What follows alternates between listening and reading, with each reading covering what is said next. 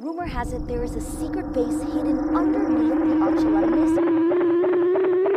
So have you ever been in a spaceship? Don't try this at home. Wow,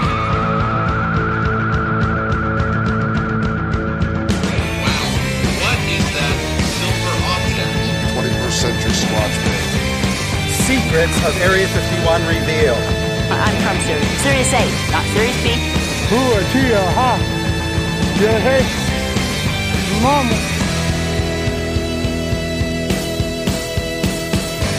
It's time to open your eyes, open your mind, and shift your paradigm. You're tuned in to another episode of All Night with the Living Geeks, a podcast in which we investigate and discuss high strangeness and the weird world in which we live. Now, of course, we want to remind you that we are not and probably will never be experts in the topics we discuss. We may miss bits of research, we may misspeak at times, but we will also always encourage you to do your own research, vet your own sources, and come to your own conclusions. I'm your host, Taylor, and across the virtual desk for me tonight is my brother, Seb. Seb, how you doing? Greetings, good evening. I'm doing pretty good. How are you? Yeah. I'm well. June has been kind of a busy and chaotic month. I think my friends who are in the know would be like, oh, well, it's been Mercury retrograde. And yeah, if that honestly is, you know, a bit of a thing, and I'm starting to think it is, that explains a lot of June. Now, unfortunately, folks, you will notice that our good friend John is not with us this month. He is back in town. He is done with assignment that he had to take care of, but he did also just have his little pup Camilla spayed, and apparently kind of keeping the dogs chill right now is taking a bit of effort. So he sadly will not be with us this month. We're going to make sure to get him back next month because we've got another great topic coming your way. But surely somewhere Bob Barker is smiling. Yes, yes, because pets got spayed or neutered. That's absolutely right. I wonder if Bob's still with us. I hope he is. I'm pretty sure he is. Oh, good for him. I don't seem to remember hearing news of his passing, but I don't know off the top of my head. I wasn't prepared for this question tonight. So, Seb, tell you what, let me ask you something. Is anything making you happy right now? After getting through this kind of chaotic month, is there anything that's just like, you know what? Here's a good thing that's going on in my life. Well, I mean, I think it was a nice way to end out the month with having the government release a little UFO report to look at. Oh, yes, that's right. That dropped yesterday. Right, and you know, when I say report, I mean what, 7 to 9 pages, something like that. It's 9 pages, but 2 of them are appendices, right. So I'm calling it 7 pages. 7 pages. And yeah, it was shorter than I expected. I definitely had longer book reports in the 5th grade than I think. I definitely did. Right. I definitely did. That's true. It's about what I expected it would be, quite honestly. Okay. Which is to say what? Which is to say, the government going, yes, there are weird stuff in our skies. We're not totally sure what they are, but we need to study it more. Right. Now, honestly, you know, you can kind of take this a couple of ways. Like, anybody who is sitting there going, oh, it's going to be disclosure. Oh, they're going to be like, look, it's been aliens the whole time, whatever. You were hoping for the horse on Christmas, and you got the toy horse. You know, it's never going to be, you know, what you want it to be if that's what you want it to be. But for what it's worth, I will say this. I appreciate the fact that they're like, look, we're looking at, you know, this particular sample size. They didn't try to go back and like look at stuff from 1947. They didn't try to go back and like look at stuff from Blue Book. They looked at just stuff. I think it was between maybe like 2004 and 2021, if I'm not mistaken. So you've got a sample size of 144 incidents in what was unclassified. All right. Obviously, we can't speak to what was classified or the length of that document. You've got 143 of those 144 that are still technically unexplained, right? One was a deflating Batman balloon. So that's kind of interesting. Yeah, I kind of wish the report had like specific details, like color commentary about specific incidents, I guess, you know? Right. That would have been interesting. I would imagine, because this is the U.S. government looking at these cases, and these are incursions into, military exercises and stuff, I would imagine the classified report probably has a lot of that detail. That's complete speculation on my part. But that would be my guess. But yes, the unclassified report really didn't have any of that kind of stuff. But what I do find interesting is that, and let me see if I've got this bookmarked real quick. Hold on. Okay. I should have tried to pull this up faster if I thought it was going to come up. No, it doesn't look like I bookmarked it. No. But what I do find interesting is that not long after it came out, one of the higher-ups at the DoD, I think it was the DoD, said, okay, look, this is a serious enough issue that, we need to, A, study it more, and kind of B, standardize the reporting of these incidents. And so has said, we need a bigger team to handle this. So we are putting in for more resources and manpower to handle this. And, kind of made like a mandate, for lack of a better term, that within 2 weeks of an incident happening, that, they want a report filled out and on their desks so they can study it. Right. That's kind of a big deal. Yeah, I mean, I totally agree. I mean, I think for me personally, there were two main takeaways. One is, well, maybe three, I guess. But, I mean, one, obviously, which has been said by everybody, is, the biggest takeaway is not so much what the report said or didn't say, but just the fact that there's a different attitude, seems like, in the federal government to dealing with this topic, Mm-hmm. It's not maybe poo-pooed as much anymore. The second takeaway, I guess, just that there was an article within the past month in the New Yorker. I mean, we talk about the classified portion that we don't get to see or whatever. That article blew me away. There's one part when they talk to a unnamed Pentagon source who talks about some evidence they have that I would have to guess was in the classified part, including crystal clear spy satellite footage of a giant equilateral triangle emerging out of the ocean, I would love to see that. Yeah, and don't get me wrong, I would love to see that. And I'm sure the reason it's classified is not because it's so weird, but just because we don't want to reveal how good our spy satellite visuals are, or resolution or whatever. But that's a good point. I hadn't thought about that. I mean, I don't know. I mean, I think ultimately at the end of the day, it's weird. I don't think that the quality or the quantity of the sightings is any different now than it was 50 years ago. I just think it's just what's changed is the establishment reaction to the topic. I don't know. Yeah, no, I think that's a very fair assessment. Yeah. Unfortunately, it doesn't necessarily mean that everybody out there who is kind of pushing the UFO narrative is out there for altruistic means. There certainly are plenty of hucksters and hoaxsters that are still out there trying to make a buck. So I'm always going to encourage common sense and caution when kind of like listening to people go off about it. But that's the world in which we live. There's lots of people going off about just how they feel about things and how they're important in it in some way, shape, or form. But it's I mean, this is I would say on the one hand, a lot of the same. A lot of something is happening, we don't want to know what it is.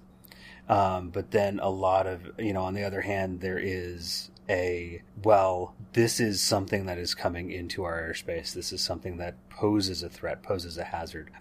We want to take it seriously. We need to standardize some stuff so we can actually, kind of really look at what's going on. And hopefully that is going to pan out into something more definitive. We'll see. I'll tell you, I had a lot more fun waiting for the report than I did reading the report. I mean, just even though rationally I realized, okay, this is probably going to be anticlimactic. I mean, there was still the little kid inside of me that was just like, wow, it's probably a week before disclosure. This is going to be amazing. Oh, yeah. I totally get it. I can relate to that in many ways. But yeah. So, yeah, we'll see. I mean, maybe the future will hold an entire episode on, how the government is currently looking at the UFO phenomena. And who knows, comparing and contrasting it with how it was in the past. I'm not good at coming up with show topics at almost 9 p.m. Anyway, let's talk about anything weird that has happened to us in the past month. Seb, anything kind of strange pop up on your radar?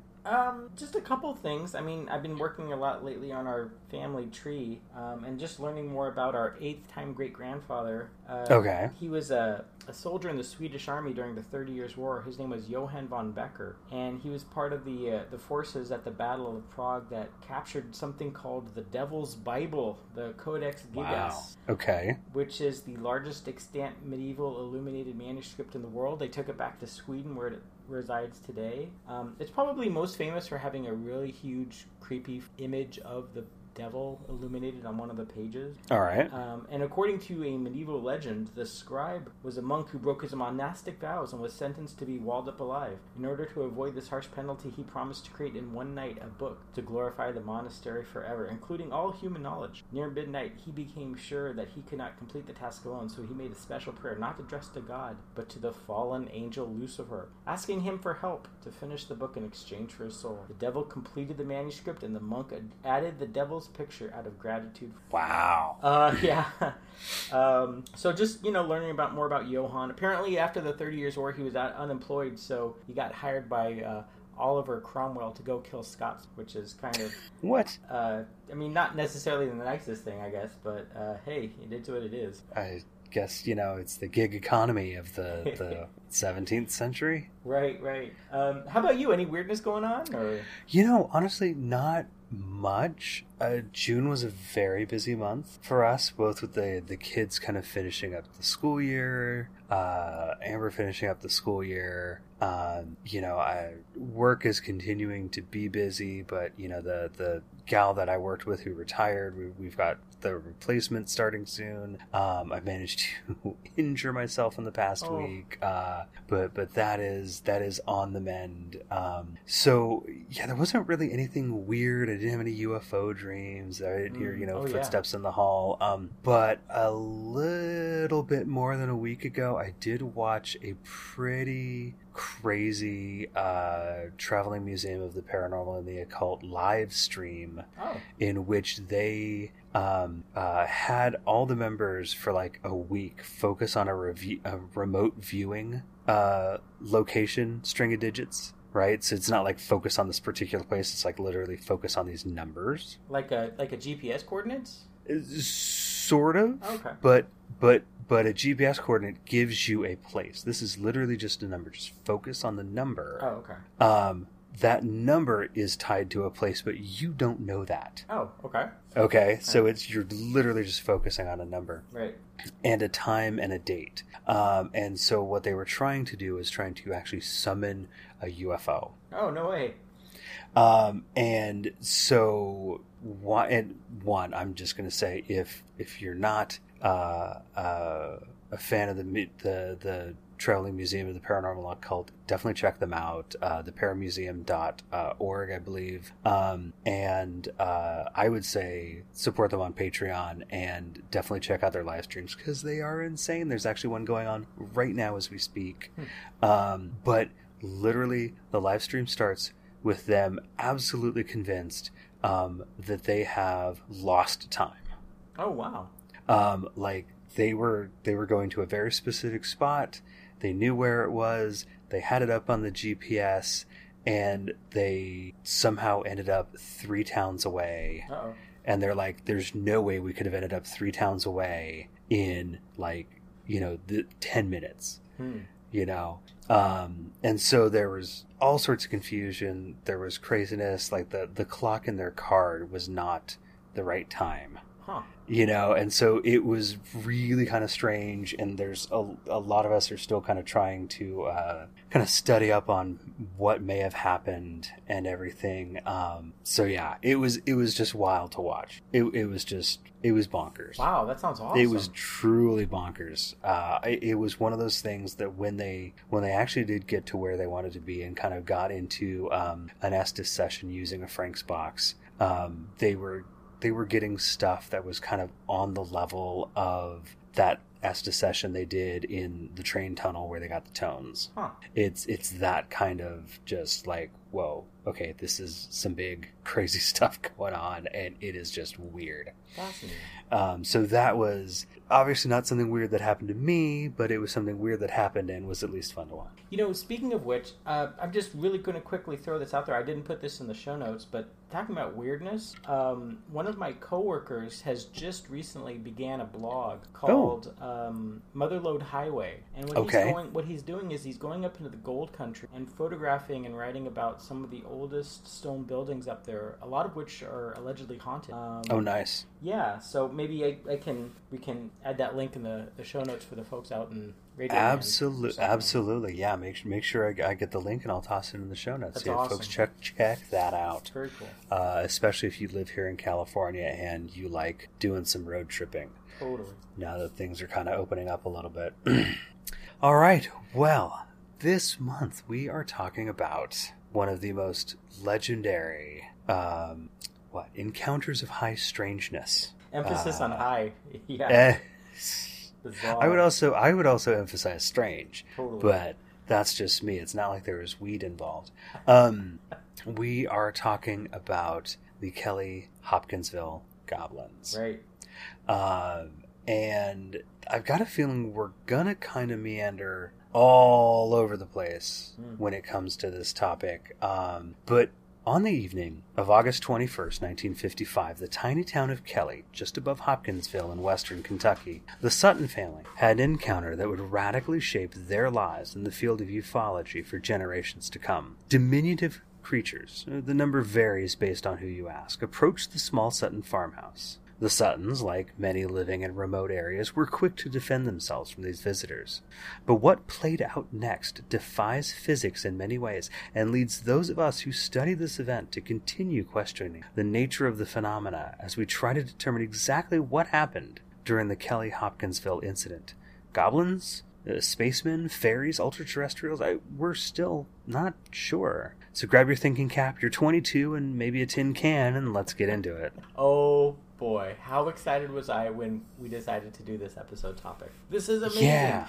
One of the weirdest, it's even debatable whether or not this incident, like you said, falls into the realm of UFOs and close encounters, or just what the heck is going on here. There's so much to try and unpack, and there's, I feel like this is, I would almost say one of the best documented encounters up to a point. Okay. Up to a point. I think once you get kind of into like that next morning, the morning of the August 22nd, right, anything found, right, kind of goes out the window because as we'll talk about it, their property was inundated with people. And so if you're looking at this from like a forensics point of view, you've just completely contaminated your quote unquote crime scene. Sure.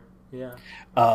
But from the start of our main source was a PDF copy from the QFOS website, and we'll throw a link to that in the show notes so you guys can check it out, of the 1978 book Encounter at Roswell. Or, God dang it, Encounter at Kelly. Roswell will be an entirely different episode, right, possibly even series of episodes. That's for another time. Although, strangely, it was 1978 that I know that, Roswell did kind of come back into the public consciousness. So that's kind of an interesting correlation. Yeah, I totally agree. In starting research for tonight's episode, there were so many different places to start with and to look. At first I thought, well, maybe there's a Blue Book report on it, and then it was unclear whether or not it had even formally been part of the Blue Book investigation. Right. Finally, we found Isabel Davis's, as you said, Close Encounter at Kelly, published by the Center for UFOs in the 70s. I thought this was the best resource I was able to find during this time.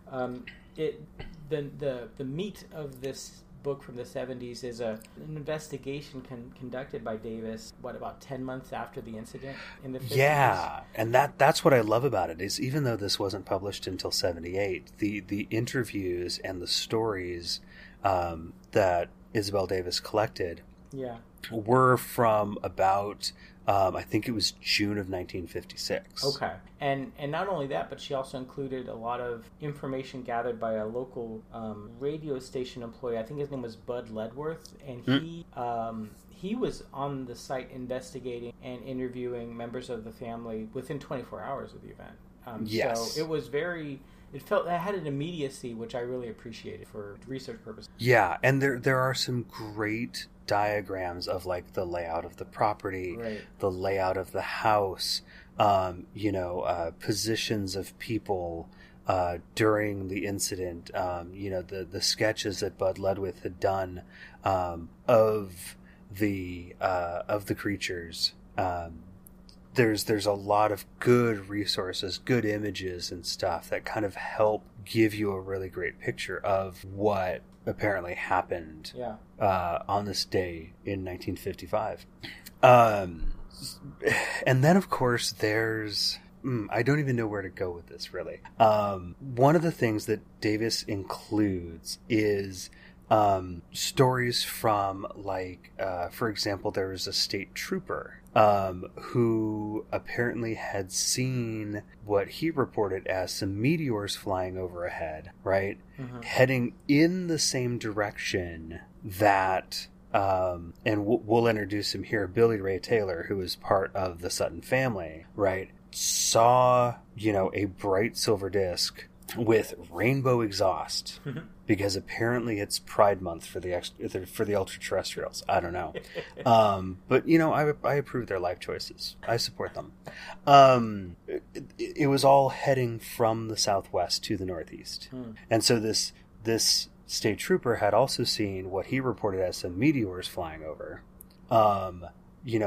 making, like, artillery fire sounds and whining and, not sounds that I would imagine meteors make, but I don't know. I haven't really seen that many up close. But again, it's stuff that's moving kind of from that south-southwest to that north-northeast direction. Mm-hmm. So round about 7 o'clock on the 21st of August, Billy Ray Taylor is out on the Sutton farm getting some water, I believe, and he sees this disc, and it's going kind of, again, southwest to northeast, about 30 to 40 feet overhead, and it slows. It comes to a stop and drops to the ground in, like, a gully, so he can't see it on the ground. It's down out of sight, but it's from what I've read, it's about 1,500 feet away from where he is. So it's actually on the neighbor's property. Right. It's not even on their property. It's on the neighbor's property. And so Billy Ray Taylor goes inside, and he goes, "Oh my God, you guys, I totally just saw a UFO fly over,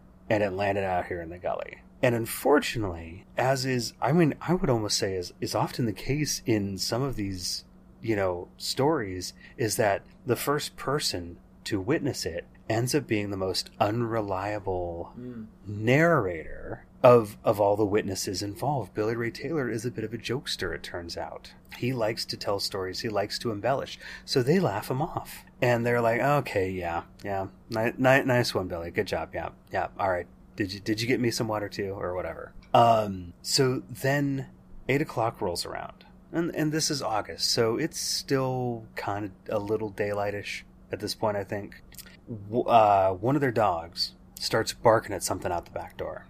And then freaks out, tail between his legs, and he's like, "No, whatever is out there, I'm not having any part of it." And there is a glow in the distance. And so then one of these creatures, right, about 3.5 foot tall, right, the ears, the long spindly arms, everything that you've seen in the pictures probably, approaches the back of the house, hands raised up in the air. Okay? Now, being good Kentucky boys, first thing they do is they grab their guns. There is something unusual on their property. Right. And having visited parts of Tennessee, I can vouch for you that some of these properties are so far apart that if you suddenly had somebody walking onto your property, you're going to go, what are you doing here? And, kind of being ready to kind of defend yourself and your property.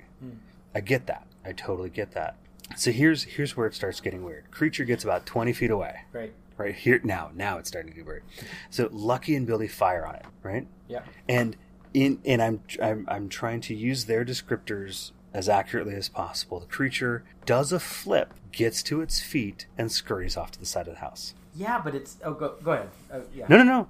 Please interject. I mean, this is probably a detail that comes later in the story, but I almost can't decide what's weirder, the physical description of the creatures or like the way they move and run, and like they have these really weird tiny legs that don't seem even like, they're just like matchstick legs, but they have these like not huge muscly arms, but very long arms with like talons or hooks at the end of it. And right. When they run, it's almost like they're running with their hand or something, Yeah, that's one of the weirdest things is that, at no point, like, again, jumping forward to the next day, they're talking with Bud Ledwith, they're describing them, and Bud is sketching these out. Nobody can recollect what the feet look like. Yeah, totally. Right, but they do say that they were very inflexible, so when it tried to run, yes, it was using its hands and its arms more for propulsion. Right, so it's like walking on its hands. And, I first read about this case in some, trashy books that I got when I was a little kid back in the 90s. It was the best kind, right? Right.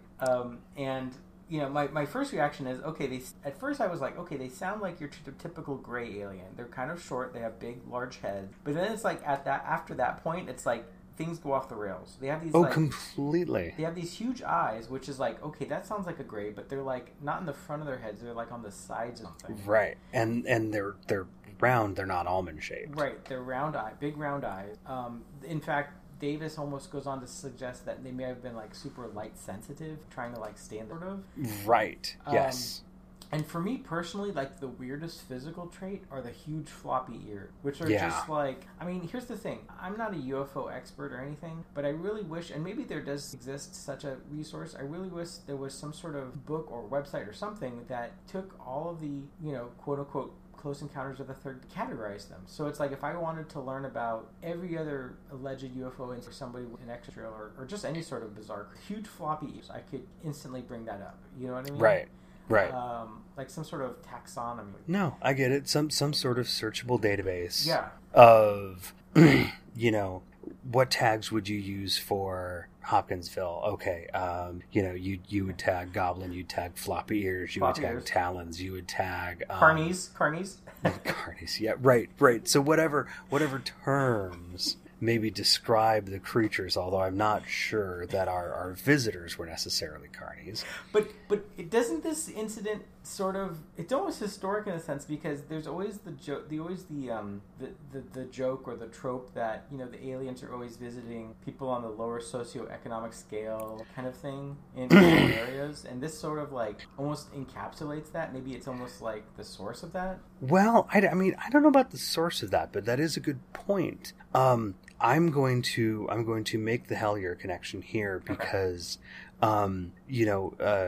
if you watch Hellier and you get into the second season, they talk about liminal spaces, spaces kind of in the in between, both in kind of a physical construct, like hotels are liminal spaces. People are always coming and going from there. But also, people who are kind of on the fringes of regular society, poor people, homeless people, people who may go from job to job to job, or who may move around a lot. Those are all kind of liminal situations. And it seems as though the phenomena tends to prefer the liminal. The phenomena likes to expose itself, not to sound dirty, to people in liminal situations. That, I think, is in part why, you get these people who make this just general assumption that, well, yeah, aliens are just visiting, Hicks in the backwater, but I think if you look at, a broader scope of UFO cases, I don't know that it's necessarily just, rural folk who are having these experiences. But if you're looking at this as maybe this is that first one that kind of kickstarts this idea, I could kind of see that, because this was a very very widely reported story. In fact, this is the story that coins the term Little Green Men. Right. I mean, I totally see what you're Inaccurate saying. though it is. Exactly, because they weren't really green, and not very man-like. But yeah, I mean, it's it's interesting. I mean, in one sense, you're completely right. It is very liminal, but at the same time, I was really surprised at how much the Hopkinsville area is sort of. There is a lot of, for lack of a better, like supernatural goings-ons there. Just from what little research.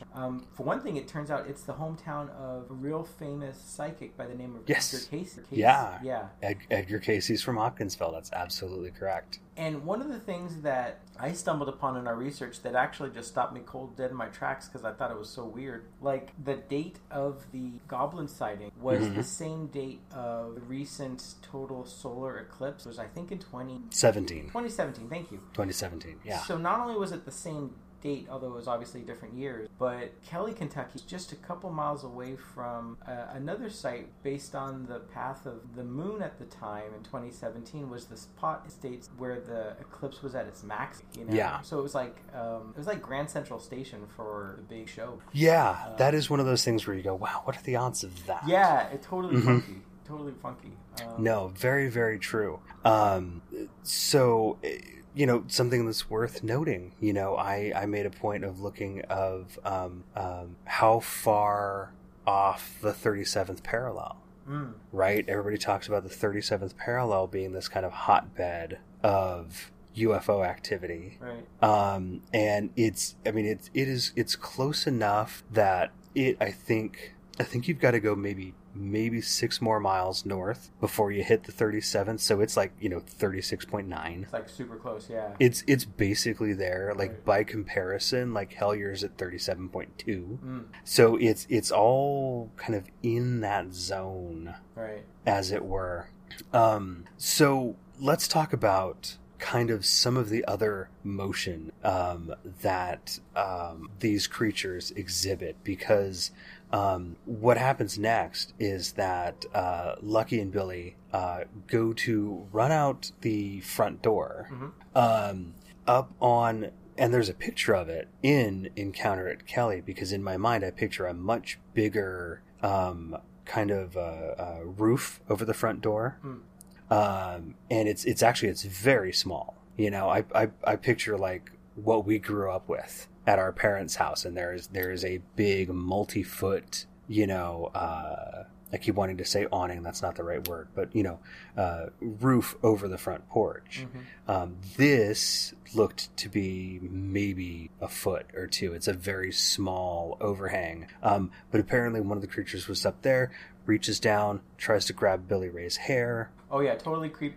Like, I don't know if this has ever been made into a feature film, but totally the creepiest part of the whole... I don't know that I would say feature film, but there has been a film. Okay, all right. Made. And I want to say it's on YouTube somewhere. I can't remember exactly what it's called. But that aside, obviously they freak out. They run out, turn, shoot this creature. Right. Now, let's pause on the fact that you shoot these things and it sounds like you're shooting a metal bucket. We'll get to that. Well, yeah. So this particular creature gets shot, flips over the lodgepole, right at the top of the roof. Right. There's one. This is the only time where you see more than one. Yeah, that's okay. Exactly. Yep. This is worth pointing out. Yeah. Right. At the same time, there's one like perched up in a branch in a tree. That one gets shot and floats to the ground. Right. So not only do they apparently appear to be impervious to, basically point-blank range gunfire. Right. But when they fall or jump out of elevated spaces, they fall to the ground at a rate of descent that doesn't... Correct. Yeah. Right? If a physical body at 3.5 foot tall, I mean, let's just say even these spindly guys, let's say maybe they're 20 pounds. Right. Just for sake of argument, right? A 20-pound weight falling from a tree is not going to float to the ground. And I think it's really important, the point you made about the fact that this was the only point where more than one were time, because these creatures, however many there were so insistent upon visiting this family that, over the years, tales have grown up of maybe there were 9 or a dozen or a lot of bases. But right. It might have just been a couple that were very persistent, I guess. Yeah. And I don't even know that it took years. I think some of the earliest news reports, completely inflated the number. Right. And I think, even when people, obviously, we pick a topic and I'm like, okay, let me go find a few podcasts to listen to, just to kind of get the gist of things before I go and do deeper research.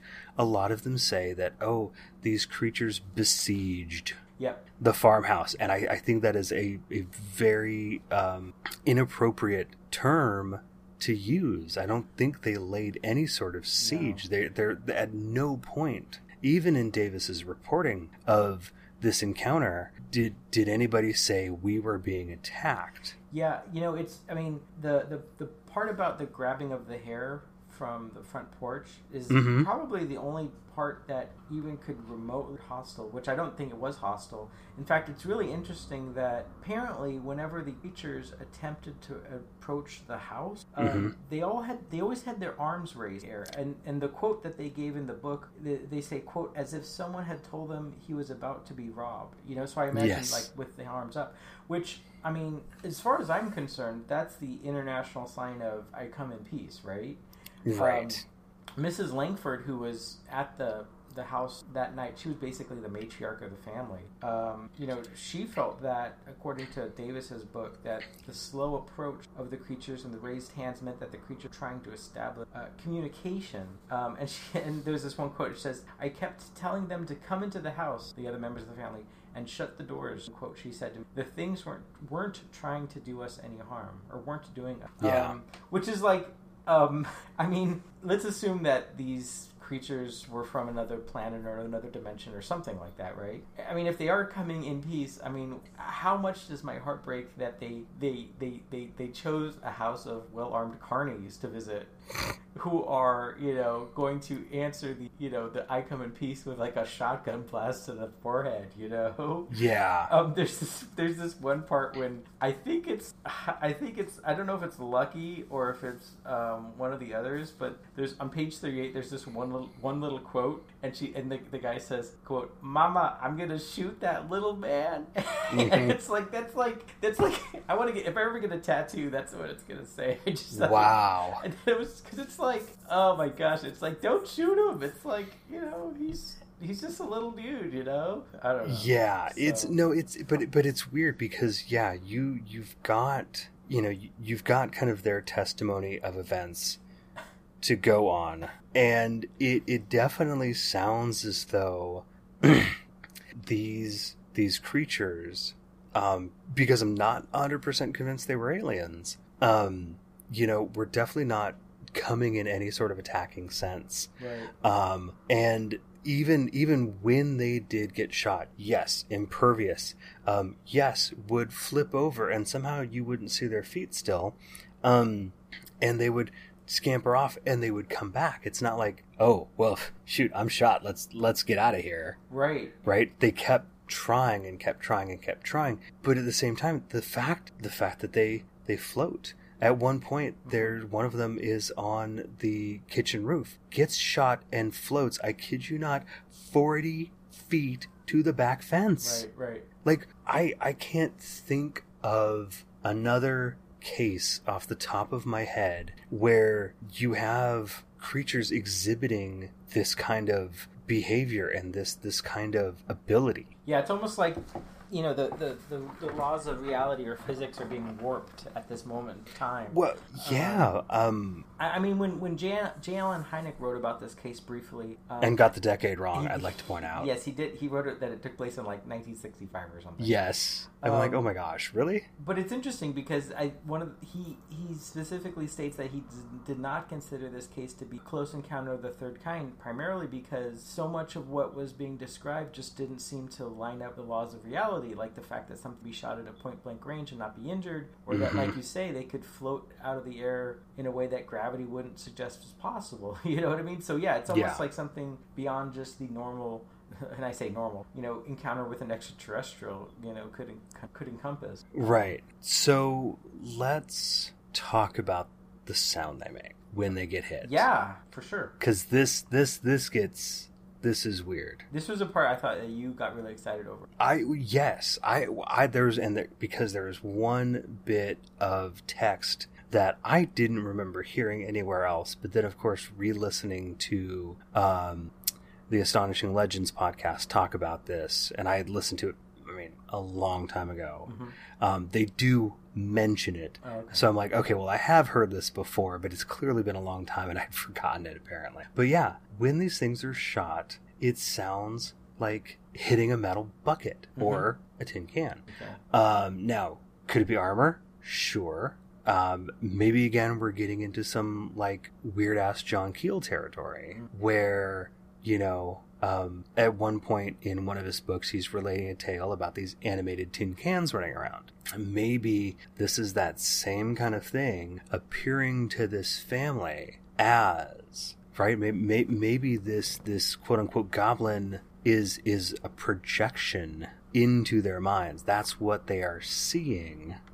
But maybe they are just these, you know, tin cans running around. Well, I'll see your tin can and I'll raise you one, because not only are you correct in the fact that they described the sound of the gunshot hitting the creatures sounding like the gunshot hitting a pail or a bucket or a tin can, but at one point, I think on page 30, one of the witnesses, I think Mrs. Langford, she described the creature as it looked like a 5-gallon gasoline head on a small leg. So not only does it sound like a can, but she's describing it as the creature as looking like it, which I thought was, I had to Google the phrase 5-gallon gasoline can because I was trying to figure out, like, okay, what would a gasoline can in 1955 actually look like? Because it's like the idea of a creature looking like a gasoline can doesn't compute in my mind, you know? I get that. And I love, because she even describes it, and that's exactly where I was going with this quote.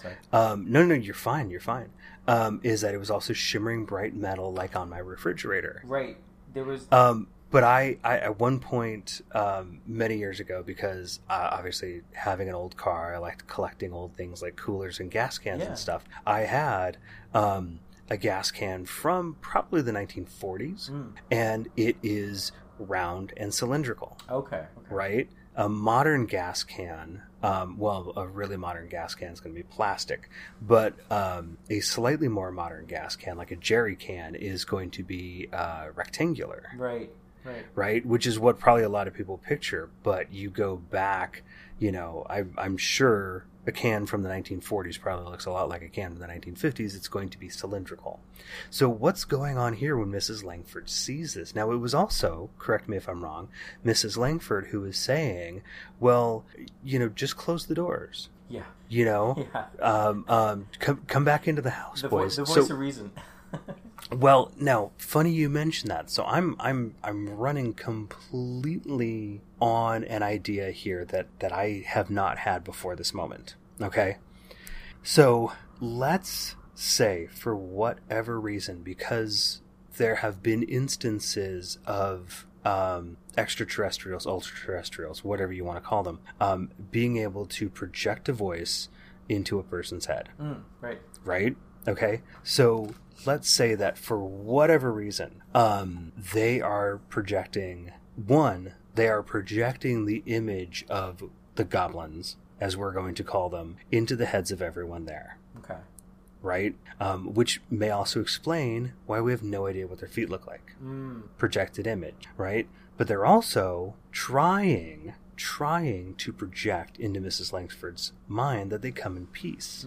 And now, for whatever reason, maybe she just doesn't want to say, I was hearing voices in my head, right? Because think about it, mid-1950s, and you're telling people not only that a UFO landed in your backyard and these diminutive creatures came up to your farmhouse, but then you were saying you were hearing voices in your head, you would be in a mental institution in no time. Right. Okay? So let's say that she didn't want to cop to the fact that she was hearing voices in her head, but she was, and she was going, look, these guys are coming in peace. Just come inside, everyone. Let's stop shooting at them.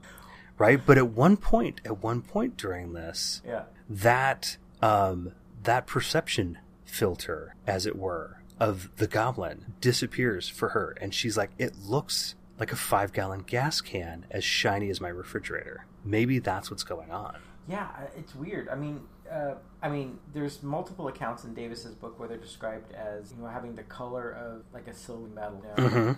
On page 29, it gets really interesting. It says the creatures were the same color all over. It says, in the dark, this was a phosphorescent or luminous glow, but when a light was turned on, this seemed to change a dull metallic look. And then it says, it gets really interesting. It says, the body surface gave the witnesses the impression that it was skin.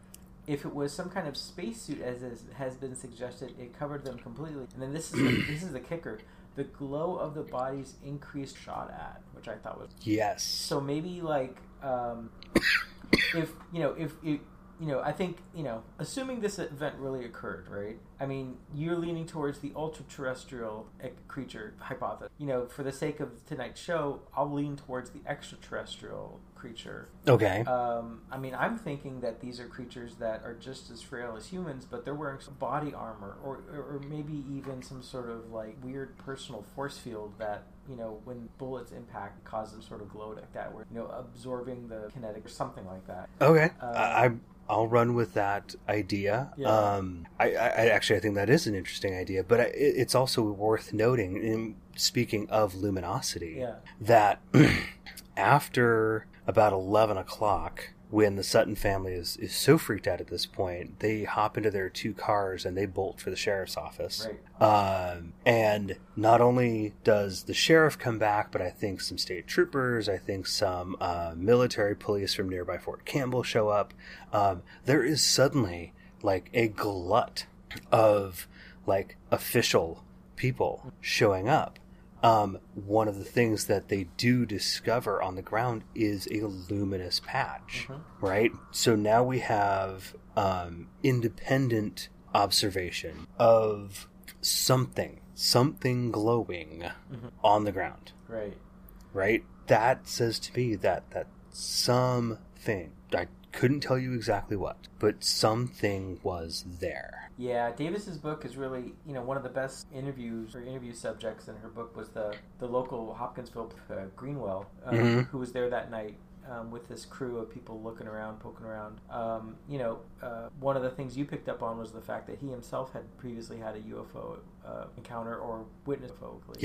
Yeah, in 1952, which was another huge flap year. And yeah, you're right. I mean, all of these investigators came out, couldn't find any creatures, but found a weird patch. Of course, as you mentioned at the top of the show, there was one law enforcement, or maybe 2 law enforcement officers who that day had witnessed unusual, aerial activity or whatnot. And there's this one part which was great when they talk about at some point, one of the officers steps on a cat's tail and the cat screams out, and everybody pulls their guns out of their holsters. Right, everybody's so on edge. They're all so on edge, which would have been, if there's ever that movie made of it, it would be a great funny part. I thought. Yeah. And that's another thing too, because so oftentimes we read about encounters with aliens or extraterrestrials or whatever you want to call them.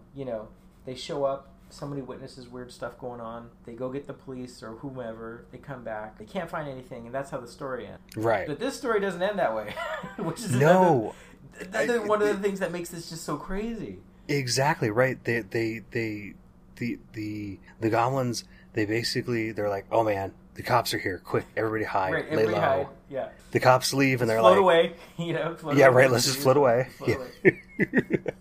Right, and then the cops leave and the MPs leave and everybody leaves and it's just the Sutton family and they're like, all right, shoot, it is it's it's after midnight now. Right. It's well after midnight. Let's try and get some sleep. And sure enough, They come back. they totally come back. They're like poking in the windows and Yeah. oh my gosh, so creepy. Now, again, poking in the windows, you go back to first episode of Hellier when they're talking about like the David Christie email, and here are these hairless, smooth looking goblin type creatures coming up to the windows. What is it about the state of Kentucky? Kentucky is weird. Kentucky is weird, dude. Kentucky is very weird. I know some people who live in Kentucky and can vouch for that weirdness. In Somerset, no less. And I don't know, there's something about, I think, the stone in, that's like some of like the oldest like stone in our continent, I think, something like that. Whoa. So yeah, there's that. There's obviously all the quartz things that you hear about through the guys at the Pennyroyal. But here's something interesting. Here's something that I only noticed when I was putting together my part of the show notes, right? So this encounter starts basically round about sunset, right? The sun's just going down, right? It's reported that they left about a half an hour before sunrise. So about 4:45 in the morning, they're like, all right, we out. Yeah. Right? So this was literally a sunset to sunrise event. From dusk till dawn. I wasn't thinking about it like that, but that's a good point. Well, that might play into the whole light sensitivity thing that some of the investigators hypothesized. Yes, there is that. There's definitely that to consider, and I've got two conflicting theories going on in my head, and I'm going to try to get both of them out right now. Okay? So when I first started looking at this, right, and I grabbed the copy of Close Encounter at Kelly and kind of started reading it, I went, this is a fairy visitation. Okay. What do you mean by that? Okay, so really, really long story short, look up a guy named Joe Simonton. Okay. He was a farmer. I don't remember what state. I don't remember what year this happened. That's why I'm saying look it up. But I remember the basics of the story. He's out doing his farmer thing. A UFO lands. These small people come out, and they want some water. Okay. Right? So they're asking for something. Right? He goes and gets this water, brings it back, and in exchange, they give him pancakes. Okay, now, the funny thing about this is that he tries one of them, and they're a little flavorless. Oh, wow. Honestly, it's like they didn't use salt, right? He actually keeps them, right? The Air Force tests them. What? I'm not joking. Are you making this up? I am not making this up. This is great.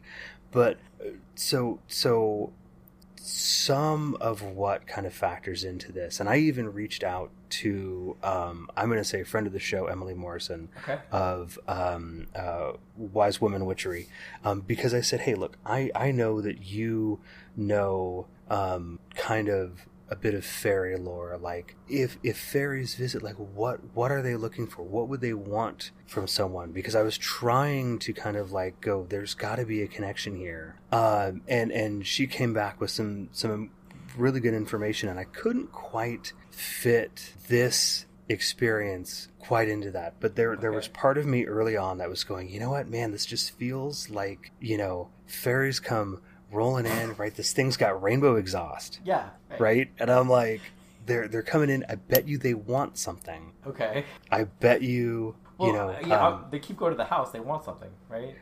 Right. But what? I mean, they either what want do they to, want? Yeah, they want to, they want something because they keep going there. Keep going back. Do they? Back. Right. They keep trying. They keep trying. I don't think it's just about their vehicle's extended warranty.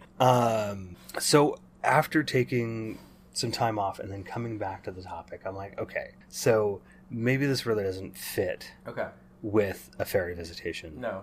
Well, I don't know. I still feel like parts of it kind of do. Okay. And I'm still not entirely convinced that aliens and the Fae and ultra-terrestrials and whatever aren't all connected somehow. There's some sort of transactional nature. There's something going on. They want Yes. something, and they want something given in return. You know. Right. It's an interaction. I will have to say, probably for the rest of tonight's show, it will be difficult for me to focus because now I'm thinking of nothing but space pancakes. Oh yeah. Okay. So let's say within the next few months we talk Joe Simonton. Okay, because it's a great story. I want to know: does the Air Force test them or taste test them? But we'll hold on to for another future episode, folks. Well, yeah, we'll save that for a spoiler. So then I started focusing on the fact that the state trooper earlier the same night reported seeing these meteors. Right. Right. I keep coming back to this. Right. Because here is now we'll say a third party witness. Yeah. Right. Not a member of the Sutton family. You know, wasn't connected to the encounter. This obviously predates the encounter by a few hours. Same general area though. Mm-hmm. Okay. And while the elevation of these meteors isn't reported, I, for some reason, get the feeling that it's higher than 30 to 40 feet up. I mean, 30 to 40 feet up is not that high. No. Right? I think if the state trooper had seen something at 30 to 40 feet up, it would have been a bigger deal. Right. Okay? And this is important. So here's my other theory. Okay.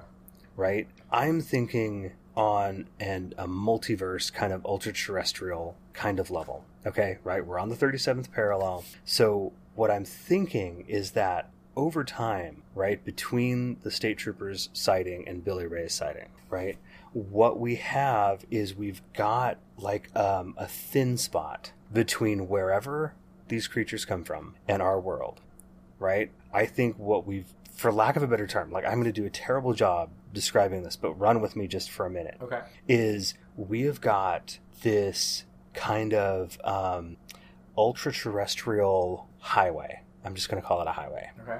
Right?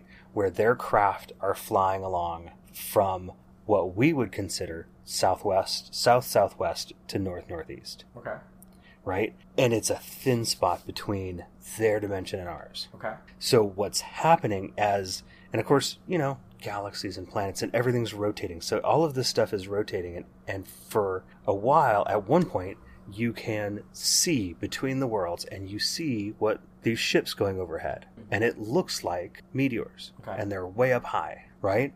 But as things keep rotating, right? Now we're getting on to about 7 o'clock, right? And I'm with my hand, I'm making two things in like 3-dimensional space rotate and rub against each other, basically. Mm-hmm. And so their dimension and our dimension, they're now closer. So the next time one of these craft is coming down this quote-unquote highway, it is now, from our perspective, as we're seeing through this kind of window area, it's now only 30 or 40 feet high, rather than, say, a few hundred feet high. So there's this kind of motion, right, for the people in that dimension, for our goblin dimension, right, they're all at the same altitude. It's like going down the street out in front of your house. But if that passed into another dimension, and they're crossing over each other, a car could drive down the road and appear 200 feet overhead in this other dimension. But a few hours later, a different car could drive down the same road and only appear 30 or 40 feet overhead in this other dimension because these two 3-dimensional spaces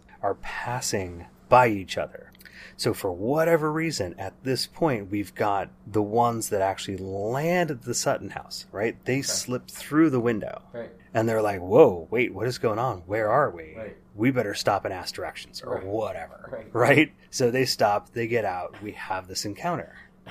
Maybe, yeah. I mean, I definitely think one little factoid that, you know, Davis dug up in talking to office that I think supports the validity or the truthfulness of the account of the Sutton family. The fact that, I guess, on the drive back to the place with all the cops, you know, one of the family members had like a heart's pulse rate was like twice, like he was that jacked up, adrenaline. See, you man, know? I'm gonna call some BS on this. Really?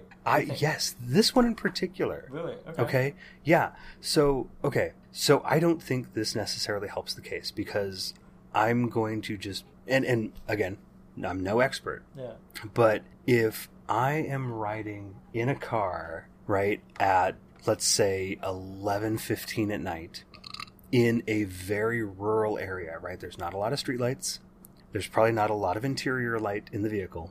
but I can somehow look at a person's neck while driving at a high rate of speed and watch their carotid artery pulse enough to figure out that they have a really elevated heart rate, something doesn't add up there. Yeah, I don't know. I guess in my mind, I always just pictured like one of the officers touching his wrist and just like taking. That's not what's described. That's not what's described in the book. Okay. Is that he was in the car and he was literally watching the guy's neck. Well, that's interesting too. And even if he somehow was able to determine his pulse rate, I mean, I guess you could say that maybe he was. I mean, if you take the position that this whole entire episode was a hoax, I mean, maybe he was just had a high rate of heartbeat because he's lying to a police officer. He's nervous about that.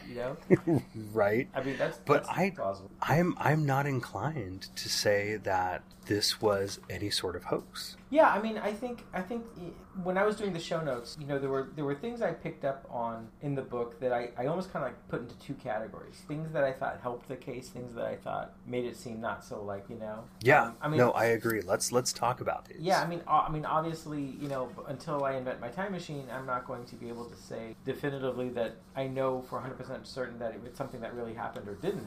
Yeah, but boy, oh boy, I tell you, this would be a destination if I had a time machine. I mean, yeah. I think the biggest thing that helps is the fact that other people not in the family, including police officers, as we've said several times, saw the quote-unquote meteors, which I really like your hypothesis on that one. There was one incident, page 61, they talk about residents of a farm about half a mile from the Kelly reported a rocket ship or flying saucer landing in a field about a half a mile from Kelly. Yeah. Some of the things that I didn't think helped the case, there was a signed affidavit by Glennie Langford, the matriarch of the family, where she describes the creature as it looked like a monkey. Yeah. I mean, Davis kind of tries to explain that away, and I think she does an okay job.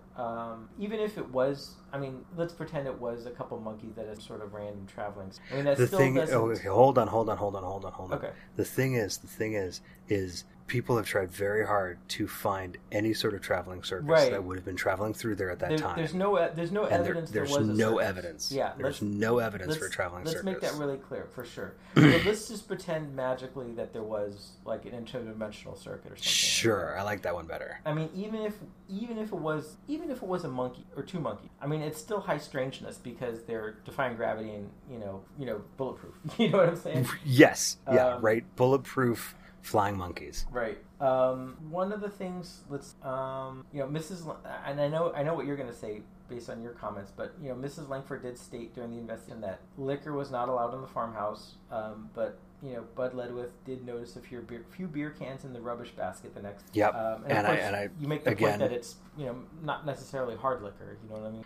Right. Yeah. See, I would certainly argue that. From the point of view of kind of that culture at that point in time, liquor is more likely a reference to hard liquor, your bourbons, your whiskeys, stuff like that. Beer is often considered in a category separate from hard liquors.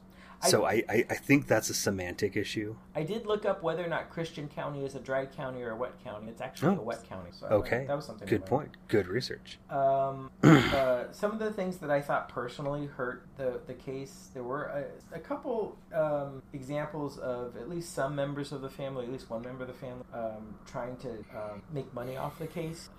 There were, a few days after the event, signs did show up at the family house charging 50 cents for admission to the property, $1 for information, and $10 for the picture. And at another point, one of the witnesses, Billy Ray Taylor, was reported to have taken money for the story. Yeah, well, Billy Ray is like the one aberration in the Sutton family, I would argue. Yeah, I mean, even Ledwith talks about, him visiting the family and trying to sketch what they saw within 24 hours of the event. Yeah. And even in his book, he's talking about there was a soldier from Fort Campbell who had heard about it, I guess, on the radio and just showed up just as a curiosity, and was talking to Billy Ray and having Billy Ray sketch or describe picture, and it's a really funny part of the book for me, because Ledwith is in one room with some of the family members sketching this thing out, and Billy Ray's in another room with the soldier sketching this thing out, and there's almost like two simultaneous dueling sketching parties going on. Yeah. And at one point Ledwith says something. He says the sad part of it was that the soldier was swallowing hook, line, and sinker all of the new details, the antennae on the head, the nose, a variety of other features that only Billy Ray Taylor had noticed. Taylor was thoroughly enjoying his popularity. Yeah. So he's definitely someone who's embroidering, enjoying the limelight, and in that respect arousing the suspicion of investigators, Right. Because it literally, and the same is true for, ufologists on the whole. It only takes one who is clearly out there for the money and clearly out there just to try and get popular off it. Right. To, take the shine off everything else. And one point that Davis, to her credit, and you also make, is the fact that, you could try to explain away the signs charging for admission as just simply their efforts, unsuccessful ultimately, to cut down on the large number of gawkers that are just showing up uninvited at their home and just like walking into their home basically to poke around. You know what I mean? Yeah, it sounds like it's quite a media circus basically. Oh, it was, and these people had their lives completely upended. They're totally right? Humiliated. Humiliated. I mean, even Isabel Davis describes when she first goes to talk to Mrs. Langford, she doesn't even call ahead because they shut down. They didn't want to talk about this. No. They didn't want this attention. If this was a hoax, they'd all be Billy Ray Taylor. They'd all be trying to get the attention. They'd all be embellishing stuff. Right? This completely messed up their lives. Yeah. Okay? We can't stress that enough. So the fact that they eventually, note, not the first day, they eventually put up a sign trying to charge admission, they're trying to discourage people. They're like, get the crap off our property. Let us go back to our lives. Fine, you want to be here? Give us some money for it, because you know what? You're stomping all over our garden or whatever. Right? If it was a hoax, that sign charging admission would have been up that first day. And you wouldn't have had 3 of the family members drive all the way up to Indiana to pick up some furniture. I thought one of the weirdest parts of the whole case that's full of weirdness is the fact that some of the Blue Book documents that do exist about this, on one hand, the government, or at least the military, is saying, oh, we never formally investigate. But on the other hand, there's all this evidence that the military was super interested. So, for instance, on page 40, Police Chief Greenwell, he states definitely that Air Force Intelligence Fort Campbell was like on the scene right away.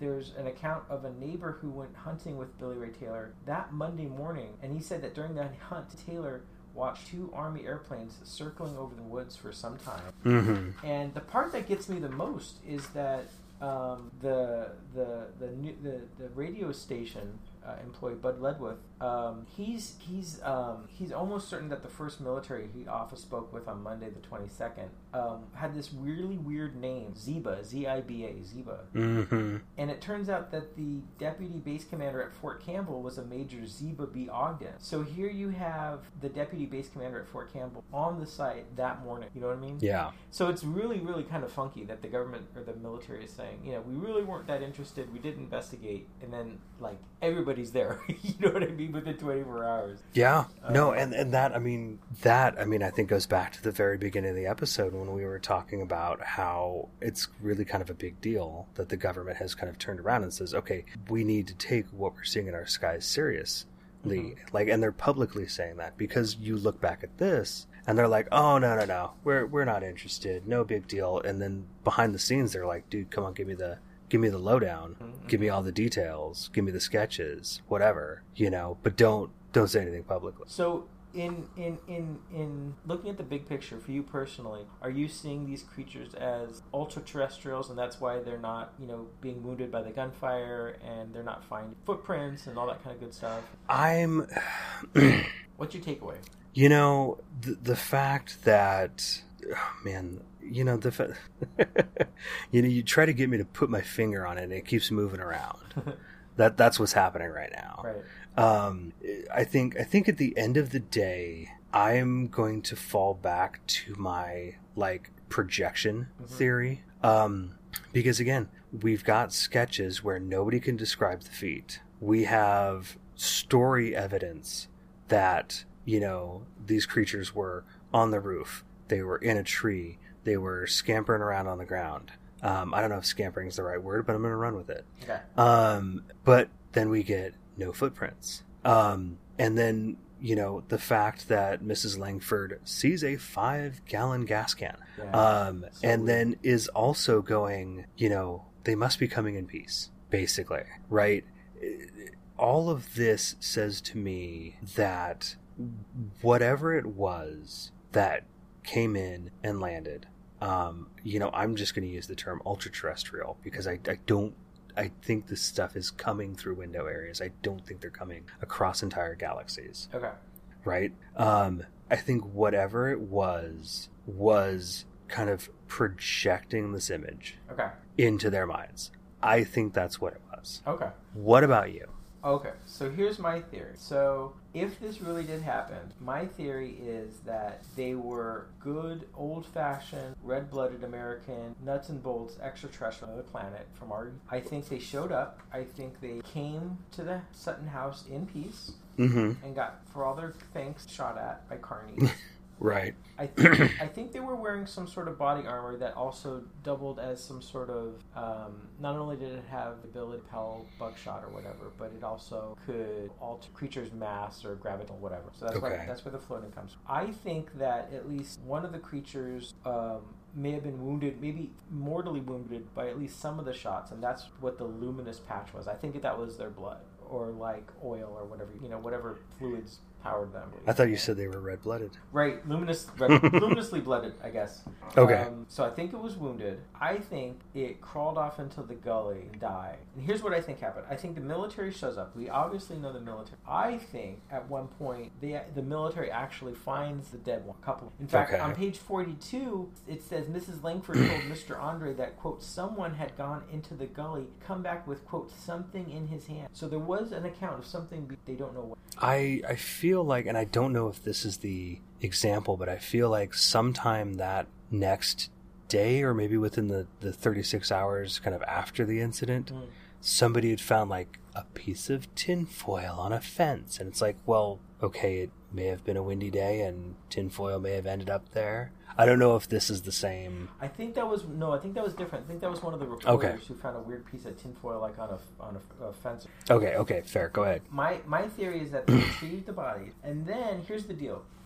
The thing about this whole case that I think I always latched on to Big Floppy, because it's like, you read all these UFO books or whatever, and you see all these descriptions of aliens, and you never see ears, especially Big Floppy. Right, because this is like the Dobby dimension. Right, and I'm only aware of one other incident that I've been able to track down that actually has a description of alien anywhere even seems remotely close to how these guys. So my theory is that by the year 1973, the bodies that are recovered by the military in 55 have been transferred to Homestead Air Force Base, Florida. Okay, now this also doubles as your descent into the archives, if I'm not mistaken. Exactly. Okay, so keep going. I like where you're going with this. So, yeah, listeners to the show know that at the end I always bring up some random newspaper article to talk about, and this time it's not a very old article. It's from August 16th, 1983, and it's not necessarily from a respected journalistic source. It's from a periodical known as the National Enquirer. But this story has been so strange that I think this is a fitting explanation to the whole mystery that is just as equally strange because it involves, of all people, the great one, Jackie Gleason. Not only that, but I'm noticing here this article was written by his wife Beverly Gleason. Right. This is we've talked about high strangeness on this episode. I think this is the great way to go out because it gets even stranger, folks. So let's go back to Isabel Davis's account, Close Encounter at Kelly. There's various different descriptions of the creatures. There's one account where One of the witnesses says the cheer is about 2.5. There's other incidents. Some people said 3, some people say 3, but there's at least one that says 2.5. And the head was bald. All agreed on that. They had these strange triangular ears, large, floppy, wrinkled like leather. The ears were too big. So that's, picture in your mind this description, right? So let me read you some of this article. Please. So here we go. National Enquirer, August 16th, 1983. An article written by Jackie Gleason's ex-wife Beverly, who was married to the comic from about 70 through 74. This was basically going to be she was going to write a memoir, which I think was never actually published. Anyway, I'll never forget the night in 1973. My famous husband came home, slumped white-faced in an armchair, spilled out the incredible story. He was late. It was around 11:30 p.m. and I'd been worried. As soon as I heard his key turn in the back of our golf course home in Inverness, Florida, I jumped to my feet and asked, "Where have you been?" His reply stunned. "I've been at Homestead Air Force Base, and I've seen the bodies of some aliens from outer space. It's top secret. Only a few people know. From the president, but the president arranged for me to be escorted in there and to see them." The president at this time was Rich, and he was actually really good friends with Jackie Gleason. Mm-hmm. And actually, even though the date of this supposed visit to Homestead Air Force Base isn't given in this article, there are other websites that do give a date for this incident, and it's interesting because according to Nixon's diary on the National Archives website, Nixon was in Florida on that day, did meet with Jackie, only a couple miles away from Homestead Air Force. It was like some sort of charity golf. Anyway, back to the article. When I arrived at the base, I was given a heavily armed military escort and driven to the building in a remote area. We had to pass a guard at the door, and then we were shown into a large room, and there were 2 aliens lying on operating. They were tiny, only about 2 feet tall, with bald heads, disproportionately large ears. They must have been dead for some time because they had been embalmed. And when I read this, the first thing that popped into my mind was, that sounds like the Kelly alien. They're like really short, they have these bald heads and these crazy large ears. And I have no evidence that, they're the same, maybe they're the same species, but had nothing to do with Kelly. But hey, I'm just going to throw it out there. Maybe Lucky was lucky, or Billy Ray got a good shot off and actually got one of them or 2 of them, Maybe the military recovered the bodies and took them to Florida. So there you go. I know I said earlier in the evening that I couldn't think of another case that had, these kind of floppy ears, and yet you surprised me. And you know what? This whole Kelly incident has been covered on so many different podcast shows. Oh, yeah. I want to stick my neck out. I'm going to say we're going to be the first podcast that connect the Kelly incident with Jackie. I'm just going to go out on a limb. I'm going to say this is groundbreaking stuff, ladies and gentlemen. You're hearing it first. That being said, maybe somebody's already made that connection. But if they have, I haven't heard it. To the moon! Maybe they're from the moon. That explains it all. That explains the Jackie Gleason connection, right? Now, the Honeymooners, they were on in the 55, right? They were definitely on in the... Yes, of course they were, because Back to the Future references. Right, yeah, so there must have been... Maybe they were, getting the... who knows? This gets weirder. Maybe they accidentally landed in Kelly, Kentucky, and they were trying to say, take us to Jackie Gleason. Apparently, Jackie Gleason was, he owned every single book that had ever been published on UFOs up to that point, Wow. He was a huge UFO buff, for real. That's interesting. Oh, my gosh, yeah, so... Very, very interesting. I love when we get together and we research a topic, whether it was on our old podcast or on this one. We would always seem to make some unusual connection that seems utterly brilliant when it happens. The National Enquirer article is significantly different than a lot of other internet accounts of the Jackie Gleason story, because other accounts have it where Nixon himself drives up to Jackie Gleason's house without Secret Service or anything. And that's the version that I really hope is true, because I just love the idea of Nixon and Jackie driving in this 70s car to see aliens. I just man, this episode's had it all. We had Jackie Gleason, we had space pancakes. Oh my gosh, we had fairies. Oh, so good. Yeah, we have gone everywhere. I'm pumped. Yeah.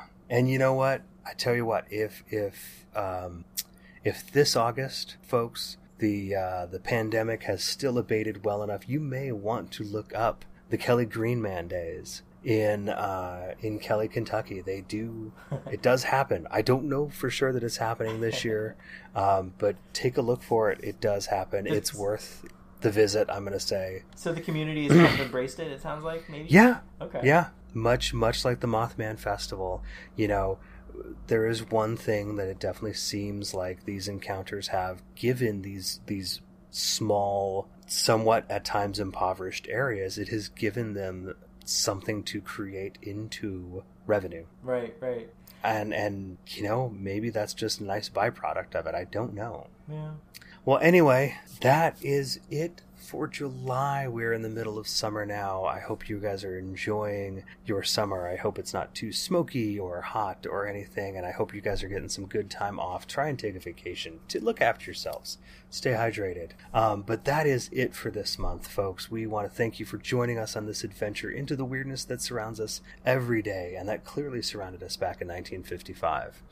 If you have an experience you want to share with us, or if you have questions, feel free to email us at allnightgeeks@gmail.com. You can follow us on Instagram and Twitter at allnightgeeks.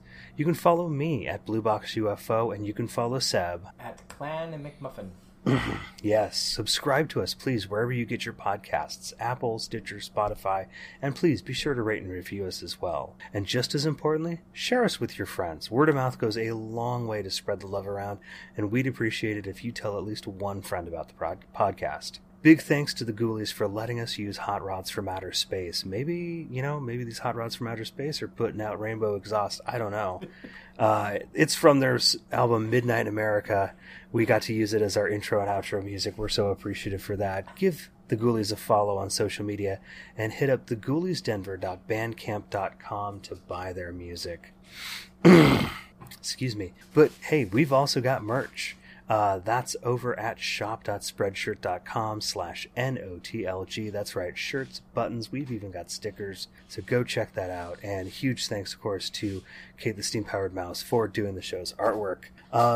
With any luck, the pandemic is starting to work its way, I'm not so much into obscurity, but into a more managed position. But you know what? It is still around. We still think it's very important for you to help out local artists, local business, wherever you are. Support them first, by all means. But if you want to throw a few bones our way, you can over at patreon.com/NOTLG. Oh, I need to refill my water bottle, my friend. That is it for us this month. We will catch you next month. And in the meantime, get out and go find something weird. Good night.